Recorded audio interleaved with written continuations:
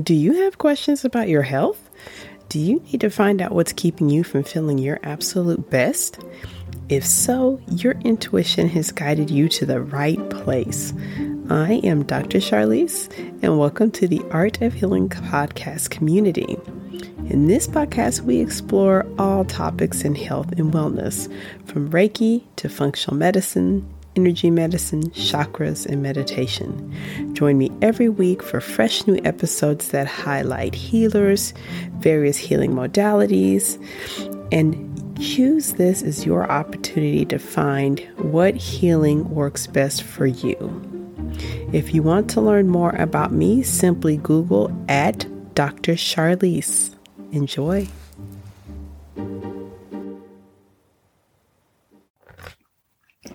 Hello and welcome back to the Art of Healing podcast. This is Charlise, and thank you for joining me for today's topic. Last week's topic, we talked about blood pressure and we got into details of what it is. We also discussed how to check your blood pressure. We discussed what type of blood pressure cuff you might want to look for.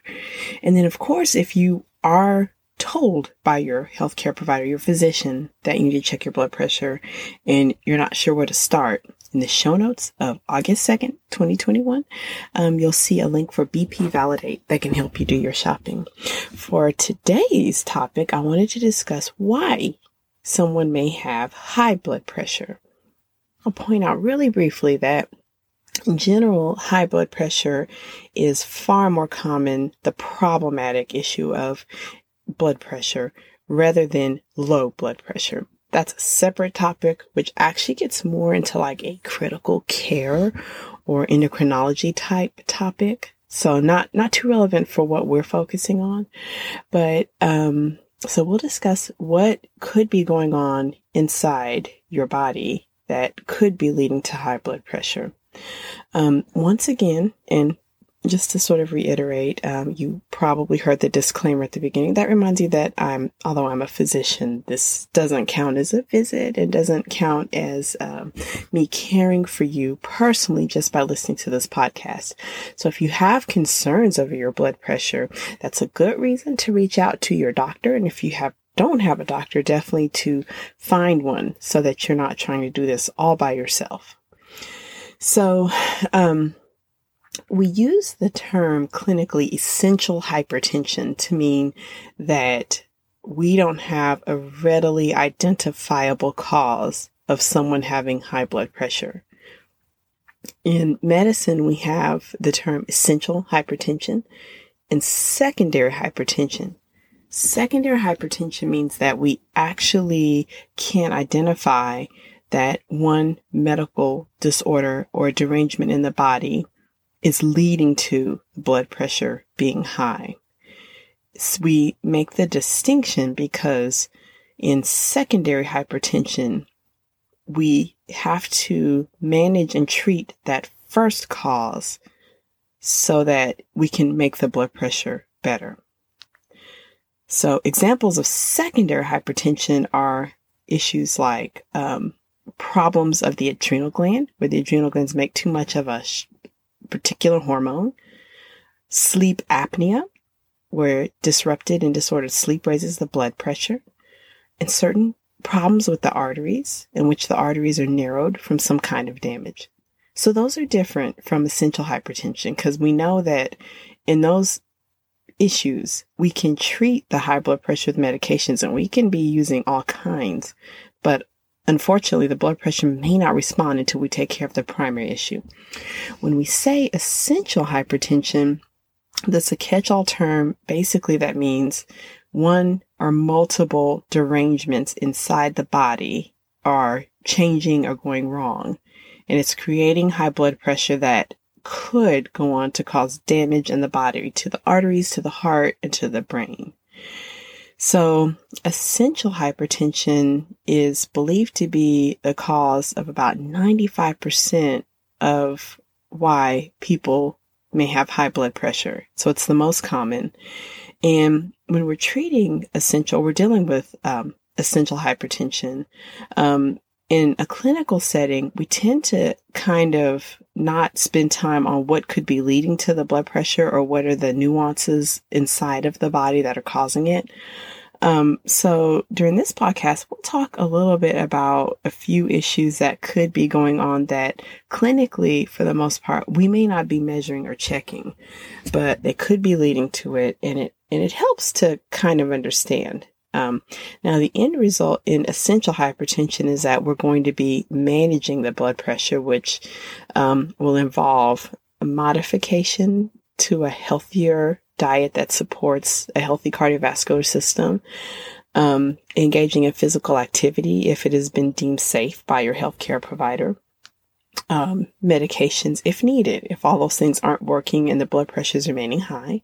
And of course, if we have an issue like smoking in the mix, working on a way to discontinue smoking or vaping, if the person is ready for that. So the relationship of high blood pressure to salt. So when we're working with the diet, we're often advising folks, and you may have heard that you need to switch to a low sodium or a low salt diet.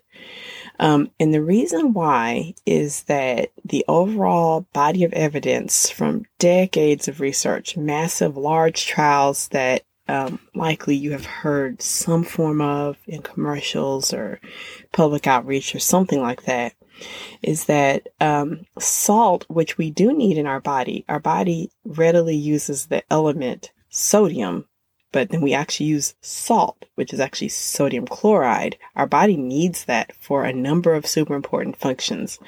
But when we're taking in an excessive amount of it, which unfortunately the standard American diet often inadvertently includes large amounts of salt.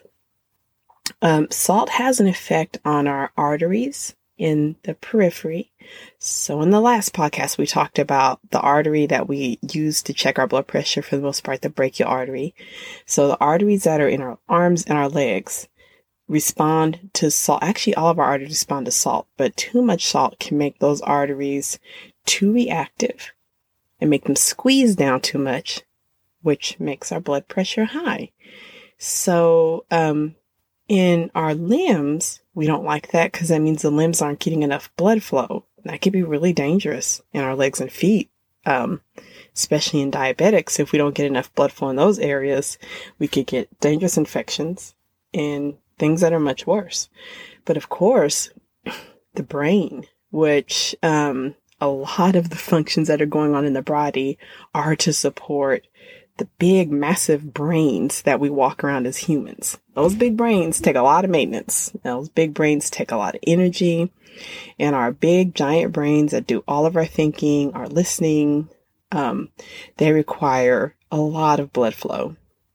The arteries going into the brain and the arteries within the brain need to be tightly controlled. They really don't need lots of stress. They don't need lots of flexing, contracting, and relaxing. It's best if they can stay sort of in a neutral state. And when we consume too much salt, we may be causing those arteries to contract too much and to change too much. Also, it may be that too much salt in the diet, coming into the diet, may be making the body respond too much to stress hormones. So we need our stress hormones, such as the adrenaline that our adrenal glands make. There are times that we really need that. We also need our cortisol at times, but these need to be regulated, and we don't want to be using those all the time, because if we do, that makes the heart race and makes the arteries in the periphery, which you've heard me say, become tighter, but also the peripheral arteries include the arteries in the brain. And we don't want those being too tight or too constricted, because of course that can lead to dangerous problems in the nervous system, leading all the way up to stroke. So that's one of the reasons why we care so much about blood pressure.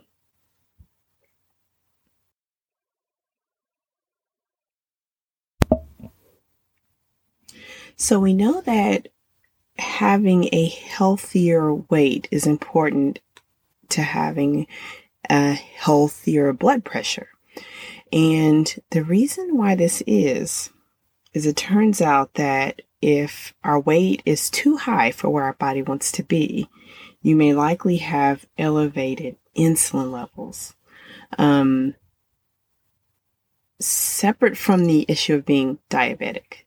But when we know that the metabolism is not working correctly so that we're carrying too much weight, there's an issue going on between the pancreas, the liver, the muscles, and the fat, where the sum total is that over time there's too much circulating insulin, which can drive a number of issues.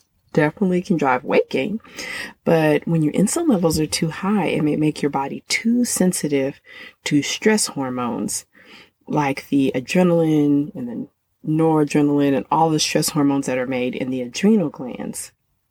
So this is one of the reasons, not all of the reasons, but one of the reasons that when we're working with getting to a healthier blood pressure, if someone is not at a weight where they're healthy, where they're feeling their best, that may be one of our targets. When it comes to discussing weight in the clinical setting, I always try to be very careful and very sensitive and point out to individuals that when I'm discussing healthy weight in a healthy body, this has nothing to do with how you should feel about yourself, has nothing to do with outward appearance.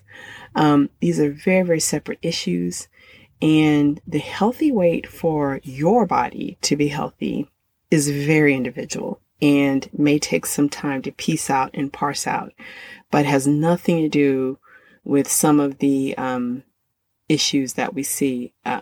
Basically what I mean to say is that healthy weight, healthy blood pressure is separate from some of the images you see in the media as far as what health looks like. So please know that if this comes up or you've been advised, to manage weight to help manage your blood pressure, is vastly different from just to look good.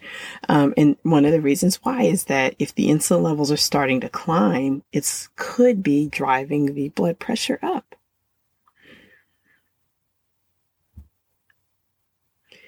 Of course, chronic stress is going to cause high blood pressure. Not absolutely in everyone, and everyone's body will respond to chronic stress differently, but probably needless to say that if stress levels are high, if there are a lot of stressful events going on in your life, would this be leading to high blood pressure? Absolutely. Absolutely. And I often attribute 95% of my patients with high blood pressure is having chronic, unremitting, unobserved, unrecognized, unacknowledged stress. Now, I do observe that it appears the set point for their tolerance for stress has gone up, which unfortunately is humans and is human conditioning, human life, that there'll be events that we got to take on more. We have to show up. We have to be there for others or be there for ourselves. But I have noticed in some individuals that they have learned to tolerate stress for so long that some of the internal triggers they may have had as younger adults have turned off and they no longer notice. And now this chronic, unremitting stress is showing up in my office or showing up in the readings of their blood pressure as if they're reading high all the time. There are many articles, particularly in the source that I am using, the Primary Care Medicine 8th edition textbook, that remind us that there are certain personality types that tend to have more heart disease, tend to carry more stress. We used to call this sort of the type A personality. These are individuals that tend to approach life with more of a can-do, will-do, more of a controlling aspect, may be in leadership positions. A number of things that roll into it. I don't want to stereotype too much because to some extent we all have to adapt sort of a type A personality in our lives at times. But it's worth observing, and definitely later this month when we get more into the woo-woo of blood pressure, It's worth observing if, personally, if you feel that you're gripping on to many aspects, gripping with people, with objects, and with things, and with your jobs, and you've got like a firm grip on how it should be. Is that leading to stress inside your body? Oh, yeah. Oh, yeah, definitely. And we all do this. I'm not saying, I do this. We all do this. But as you learn to work with yourself, I learned to work with myself, our bodies. It's worth acknowledging that as a mindset, what does that do to us? And it could definitely lead to your blood pressure being high most of the time. External stressors absolutely cause stress. One of the biggest that I observe, of course, I've personally felt it being a Black female in the United States, is the overarching theme of systemic racism. Definitely leads to health-related consequences. And right up at the top is going to be high blood pressure. I won't get too much into all of the physiology behind this, but essentially, and as I speak to you listeners, I have to keep in mind that we're all different and we're all from different backgrounds. I have never been white. I've never been Korean. I don't know what it's like to be British. So I can only speak from my perspective as a Black woman in the United States. But any sort of cultural setting where people feel restricted or feel that, everything is against them because of their outward appearance, there's a very natural layer of stress that is pervasive. That starts pretty much from the waking hours and continues all throughout the day, because it's going to impact almost every aspect of that person's life. I pick racism, but it could also be, homophobia. It could be being against someone that's not a native speaker of the language. It could be anything where basically you feel discriminated against, any sort of external discrimination. I just picked race, but there's so many. If you're living sort of under that umbrella, that the pervasive, so it's there all the time and it impacts every part of your life, can definitely impact your health. May very well be doing it by raising your blood pressure, by keeping your stress hormones a little bit too high all the time.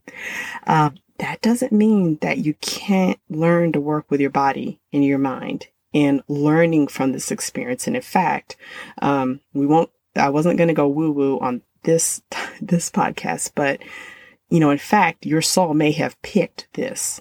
This may have been your chosen journey, that you are here to learn from that experience of being not of the mainstream, of being different or feeling the effects of discrimination. But there's much internal work, internal growth that you can gain from that with patience and with self-love. But one of the observations you can make is if that sort of feeling is starting to impact your health. Is it raising your blood pressure? Very well, it could be. And absolutely, we have so much data to show that it could be. Finally, one of the most important aspects of what could be raising your blood pressure is sleep. Are you getting enough? Is the quality of sleep good enough? Are you allowing yourself enough time to sleep?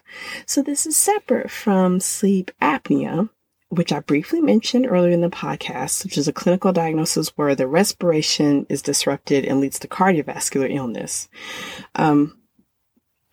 Oftentimes, I started just out of pure curiosity. Now I sort of try to, as a mandatory, discuss with my patients, my Reiki clients. It's a little easier, but how much are you sleeping? What is your bedtime? What is your wake time? What's happening the hours before sleep, or even that few minutes or so after you get up? Are you allowed enough time to sleep? So, quite typical these days. I'm noticing a lot of my patients have, really late times they're getting to sleep and really early wake times. And because, they're no longer kids, because kids have a whole different sleep recommendation that should allow for plenty of sleep. They assume they really need much less sleep than their children or younger people.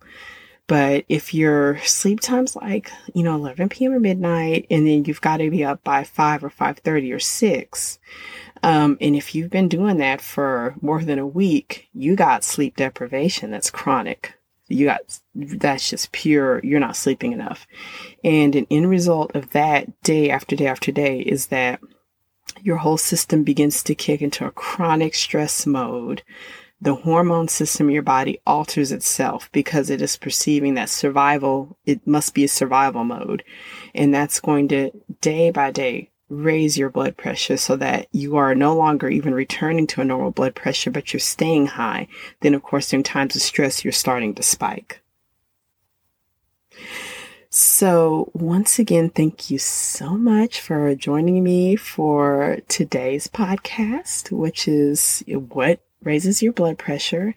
I appreciate you listeners so much, and I hope you find this information useful for yourself or for your family.